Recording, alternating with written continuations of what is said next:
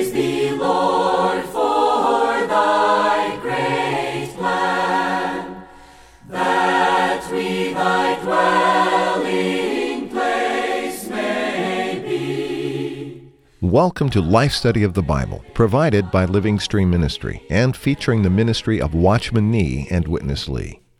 Witness Lee served the Lord faithfully for more than 70 years, culminating with his exhaustive commentary on the entire Scriptures called Life Study of the Bible.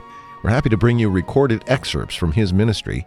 At the end of the program, we'll give you the website where you can find out more about the remarkable ministry of these two men. But for now, we hope you enjoyed today's program. Chapter 16, the final chapter of Mark's Gospel, presents three tremendous events in the ministry of Jesus Christ. First, it reveals his resurrection, then his ascension for his exaltation, and finally the spreading of his gospel to all the creation. All of these matters are important to genuine believers as they relate to the truth of the divine revelation.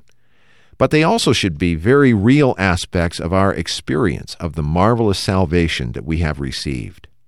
But that leads us to a very important question. How can we experience Christ in the reality of his resurrection? And how can we experience the exalted and ascended Christ? Well, this chapter gives us some very helpful signs from some of the Lord's followers who were living in the reality of Christ in his crucifixion, and therefore were also able to experience him in his resurrection. Bill Lawson has joined us as we are here, Bill, in the final chapter of the Gospel of Mark. That doesn't mean we're at the end of this life study. We're going to go back and sort of review from a little different perspective many of these same points. But at least in this first pass, we've come to the concluding word in this Gospel, and it leaves us with some very high elements, doesn't it? It really does, Chris. Of course, in Mark 16, you have a lot of things revealed there. You have his resurrection, you have his ascension, you have the matter of the proclaiming of the gospel to all creation.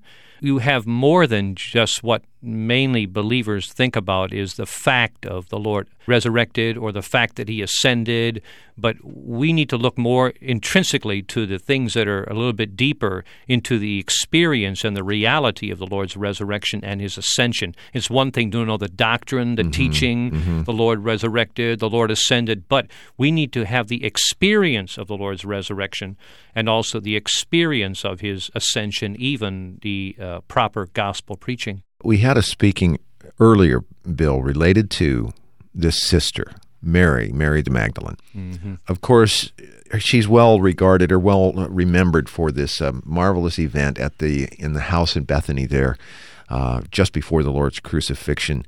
They're sitting at the table. She comes forth with this container of precious ointment, and she breaks the container, and this was her prized possession of all of her few earthly possessions, and she pours this out upon the Lord.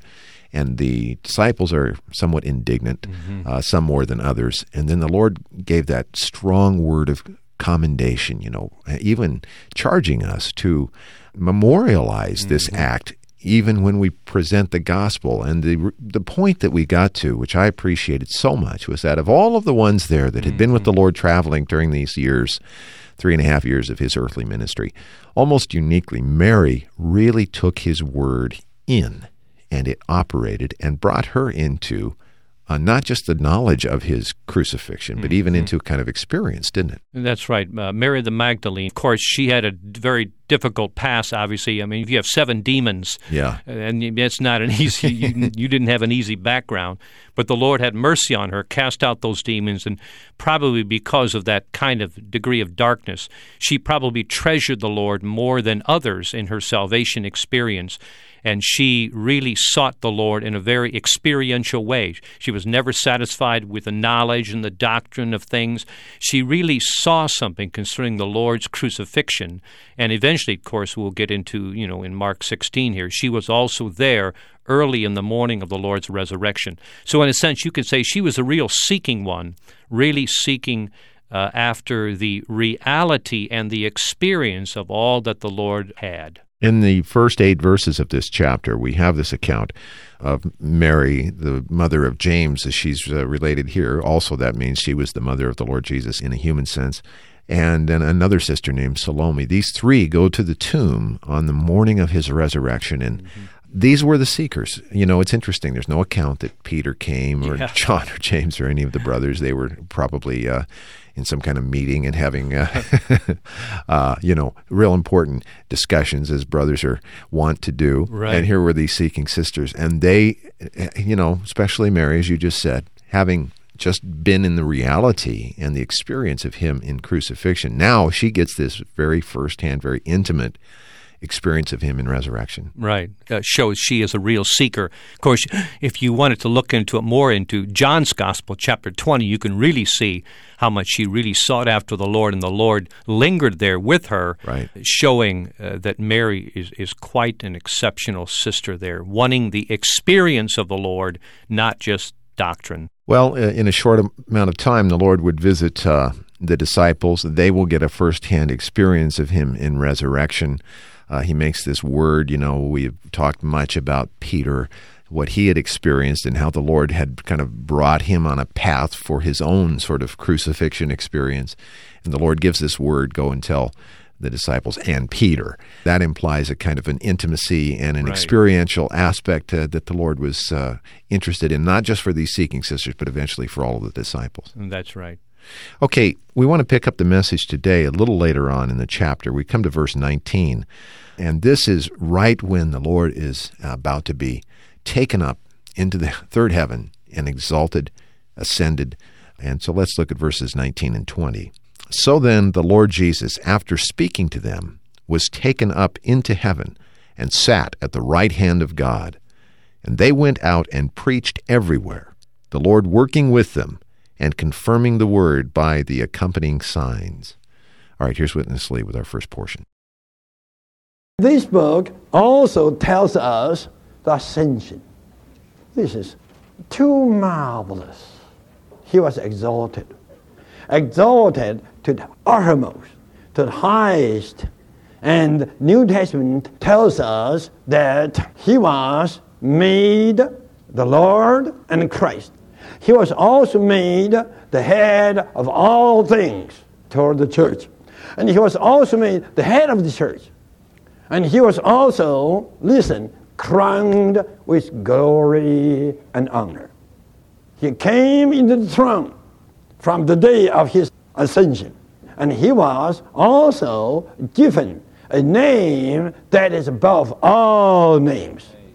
I must tell you, you can never experience Christ as the Lord, as the Christ, as the head of all, as the head of the church, crowned and enthroned and given a name above all names. You can never experience this until you really are in the resurrection. When you are really in the resurrection, and this means when you are in the reality of the resurrection, that is life-giving spirit. When you are in the life-giving spirit, there in the spirit, you not only realize, you experience that this resurrected Christ is the Lord. And He's God's anointed one. And He's the head of everything to the church. And He's even directly the head of the church. And you, in the reality of the resurrection, you realize that this Christ is crowned with glory and honor. And He has the name above all names. When you are in such a spirit, all these things are not items of doctrine. All these are reality after reality. Bill, let's talk about this matter. We've been talking already about here with these seekers who got an experience of Christ in resurrection at the tomb. Now we're talking about experiencing Him even further in His ascension, in His exaltation. And there's no way for us. We can't go to the tomb and find the resurrected Christ there He's not there. Yeah, he's not there. So that's not the way for us as believers today to enter into this reality. Right. But there is a way, isn't there? And the key is this matter of the life-giving Spirit. Right. Chris, of course, we know that after the Lord was incarnated, he lived a marvelous life of God mingled with man for, 33 and a half years. Then he was crucified to accomplish redemption, but then in his resurrection he became the life-giving Spirit. When he became the life-giving Spirit, then, as John chapter 20 tells us, he breathed himself as the Spirit into those disciples there in the evening of his resurrection. So he breathed himself in all of the processes that he went through into them. So now, this very incarnated one, this crucified one, this resurrected one, is now experienceable, you might say. These believers now know not only the fact of his incarnation, human living, crucifixion, resurrection, now they can enter into the reality of this crucified one and live this crucified one and live in resurrection. So you can understand it's much more important that we have the experience than merely the fact and the doctrine. The problem is today most of us are satisfied with the mere fact and historical events and doctrines, but we don't enter into the experience. The Lord went through all these processes so that he can enter into us and bring us so that we could live a crucified life, we could live a life in resurrection, and also we can even experience the things of his ascension. Of course, in terms of doctrine, which is critically important and we never can do without it, there's the reality that Christ is there exalted. We just read the verse. He's at the right hand of God in the third heavens. He's there perpetually. He's there eternally. He's always been the second of the Godhead. And as such, there is a kind of a distinct existence, person of Christ, distinct from the Spirit. But yet, in 1 Corinthians 15, the last Adam, which is Christ, became a life-giving Spirit. And the experiential aspect, we must have him as the Spirit to experience him in such a way. It becomes our only avenue, doesn't it, in terms of entering into a kind of the reality of these things. Even Paul, in his second epistle to the Corinthians, he said, now the Lord is the Spirit. Yeah. So in other words, he's saying that very Lord Jesus, right, who was incarnated, had a perfect human living, was crucified, resurrected, ascended, this one now, in his processes that he went through, transfigured himself from the form of the flesh into another form, which is the pneumatic form of Christ, the life-giving Spirit. Now, as the Spirit, he can enter into our spirit. We can live according to him. We can live by him. We can walk now according and live according to our mingled spirit, and even the things of his ascension that are mentioned, at the very end of Mark 16 can be experienced by us. We think, we could never have anything to do with the Lord's ascension. He was enthroned, he was crowned, he was given a name above every name, and that's really marvelous. We exalt him, but what does that have to do with me? I'm here in California on the earth, struggling in my Christian life, and he's up there in glory.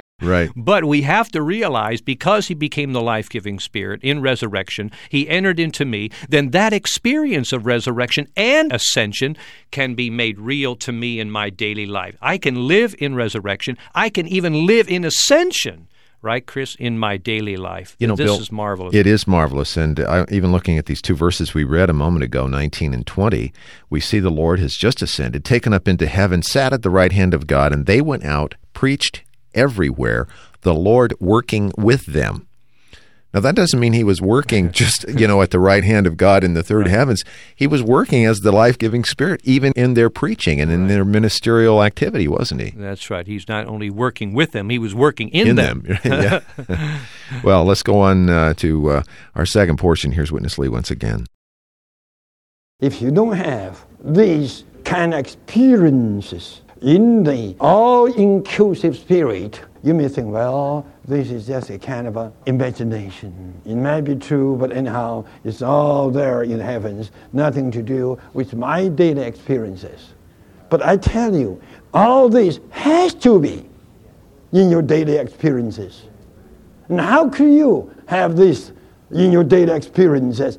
By walking according to the Spirit. It's so simple. When you walk according to the spirit.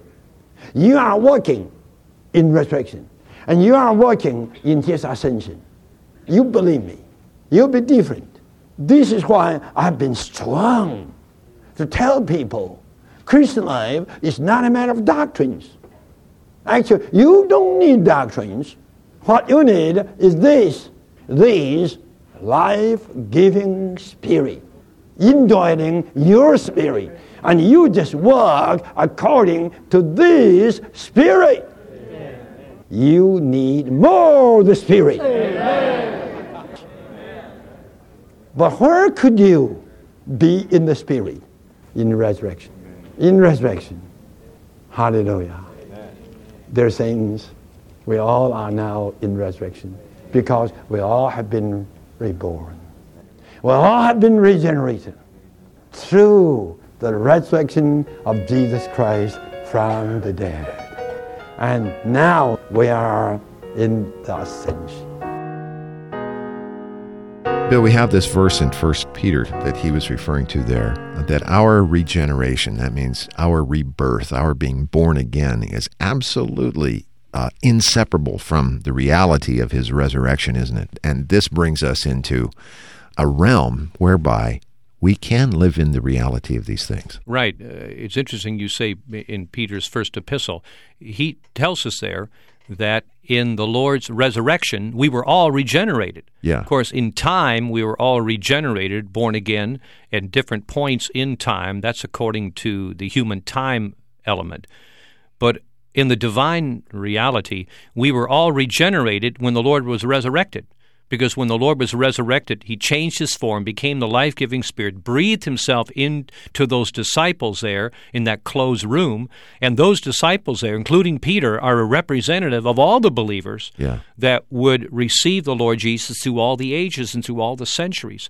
So it wasn't just those few believers in the house there in Jerusalem that were born again, regenerated. We were all there. You were there. I was there. We were all there, regenerated when the Lord was resurrected. Bill, at the end of the chapter, we have this exhortation to go into all the world and proclaim the gospel to all the creation. We want to touch this matter, but I'd like to add to it a verse from Acts chapter 1 and verse 8. But you shall receive power when the Holy Spirit comes upon you, and you shall be my witnesses both in Jerusalem and in all Judea and Samaria, and unto the uttermost parts of the earth. How can we be silent after we've experienced such a salvation and we can enter into the reality of the experience of a resurrected, ascended, enthroned, glorified Christ? Right. We have to go out and tell, don't we? That's right. All right, here's Witness Lee. Now, what should we do? Go to tell the nations. Amen. To tell them about this wonderful one. Amen. About his all-inclusive death. Amen. About his marvelous resurrection. Amen. Go to tell them. Tell everybody. Go to speak. Go to speak. Go to speak. Well, this is the book of the Gospel of Mark. In first chapter, there was only one preacher. And the last chapter, how many? I don't know how many. Countless. I must tell you, if you have never preached the gospel, you have to go out to exhaust all the listeners. Go to preach the gospel to all the nations. I'd like to tell you, 1925, in April, I remember quite well. That afternoon, I got saved, and I got called. Definitely. I got to know that was my destiny, just to preach Jesus. But my understanding by that time was to preach Jesus in my home, you may say, county, village to village. To make the story short, today I'm preaching to the U.S. people. Amen. And through the U.S. to all the continents. Amen. Could we?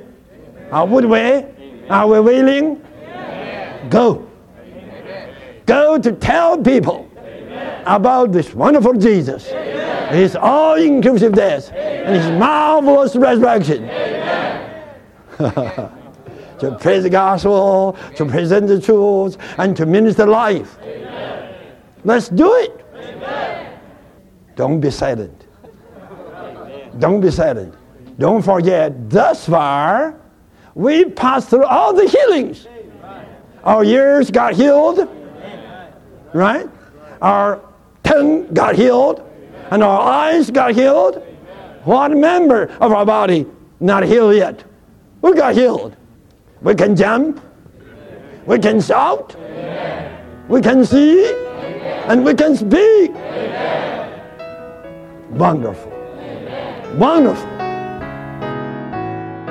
Well, Bill, for those who maybe were not with us through this life study, of course, those references back to the accounts of these various miracles that took place earlier in the Gospel of Mark, and how one man who was deaf and dumb, he first cleaned his ears so he could hear, and then he loosed his tongue, which is a word to all of us, I think, that we'll treasure from this life study. And all of these cases, all of these ones who had these various infirmities, they all represent something about our own condition, don't they? And the Lord has brought us through in our full salvation, so now there's no excuse. We have to go. That's right. We're fully healed now, right? Our entire being is healed, so now we're ready. So I'm glad here, Chris, that the Mark 16 doesn't end just with ascension. I think we would be satisfied. Well, the Lord ascended. He's crowned. He's glory. He did everything that the Father wanted Him to do. We're redeemed. We're regenerated. Now that's okay. But no, now that we're redeemed and regenerated, now we have to cooperate. We have to do something. And the Lord has given us everything. We have His incarnation. We have His human living. We have His crucifixion. We have His resurrection. We have His ascension. We have all of these things that we can minister to others. I know in my background, I was saved when I was about 16 in high school, and I was telling all my high school friends about the Lord Jesus. I also would go to the jails in downtown Gary, Indiana, where I grew up, and preach the gospel to the juvenile delinquents. But the gospel I preached was not the gospel referred here to Mark 16. I was just trying to get these people out of hell and try to get them saved. But the gospel we have revealed in Mark 16 is, much more than that. Incarnation, His human living, His death, resurrection, ascension. This is the kind of Christ that we have to minister to people. And, years ago, a number of us went to Russia back in 1991. And I never dreamed I'd be in Russia. Just for me to preach the gospel in Gary, Indiana, I thought that was a big thing. But then, as Mark 16 says, the Lord charged Him to preach the gospel to all creation everywhere. Right. And this is what the Lord wants us to minister and preach and present the truths of the person and work of Christ to the whole creation, especially man, who's the center of God's creation. Bill, take another 20, 30 seconds and say a little bit more about your experience or the result of this preaching in Russia that took place in the early 90s. Yeah, in the early 90s, of course, Chris, I think we realized that the Soviet Union was breaking up, and the Lord just burdened a number of us in fellowship and coordination, to actually move to Moscow for a period of time. And in those early days in Moscow, we presented the gospel in conferences. And we brought in Moscow nearly over 5,000 Russians to Christ. Then we went up to St. Petersburg, which is up north, and we brought more than, that was about 22,000 to the Lord. Wow. But this was the Lord's real move, and it's just a real, I would say, experience of Mark 16. This glorified one, exalted one, we just presented this one to the Russians who were formerly atheists, and now they have this wonderful Christ as their experience in their life. And they, in turn, they are ministering and preaching Christ to their fellow Russians right now. Of course, on the earth today, Bill, still in other remote places or places that have previously been difficult to reach with the gospel. I'm thinking of China, India, parts of Africa, the remote parts of South America. This kind of thing is happening at a very accelerated pace, isn't it? Right, it really is. Well, Bill, we have a gospel that is not just the simple gospel of having our sins forgiven, and we don't diminish that, but that's just the initial portion. We really owe it to the people of the earth to tell them the whole story. Right. Good to have your fellowship as always, and as we now kind of begin our sort of second pass through the Gospel of Mark in this life study, we invite you to come back and join us. I would surely like that. And we hope that you'll get in contact with us as well so that you can get the printed material. The life study volumes for the Gospel of Mark are available if you'd like to find out about that.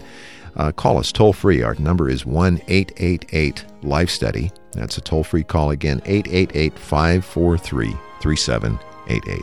And join us for our next program and the Life Study of Mark. For Bill Lawson, I'm Chris Wilde. Thank you very much for listening today. Dear Lord, we give ourselves to Thee. Receive us into Thy wise hands. Thank you for listening to Life Study of the Bible with Witness Lee, produced by Living Stream Ministry. Living Stream Ministry is dedicated to the works of Watchman Nee and Witness Lee, two co-laborers with the Lord in China during the first half of the 20th century. After World War II, Watchman Nee sent Witness Lee to carry out this ministry in Taiwan. Later, the Lord led him to the United States and eventually to the rest of the world before he went to be with the Lord in 1997. Living Stream Ministry now has hundreds of titles by Watchman Nee and Witness Lee available in English, plus many in more than 50 other languages.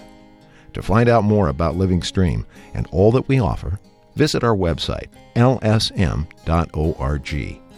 You can also reach us toll-free at 1-888-543-3788 or email us radio@lsm.org. Thanks for listening.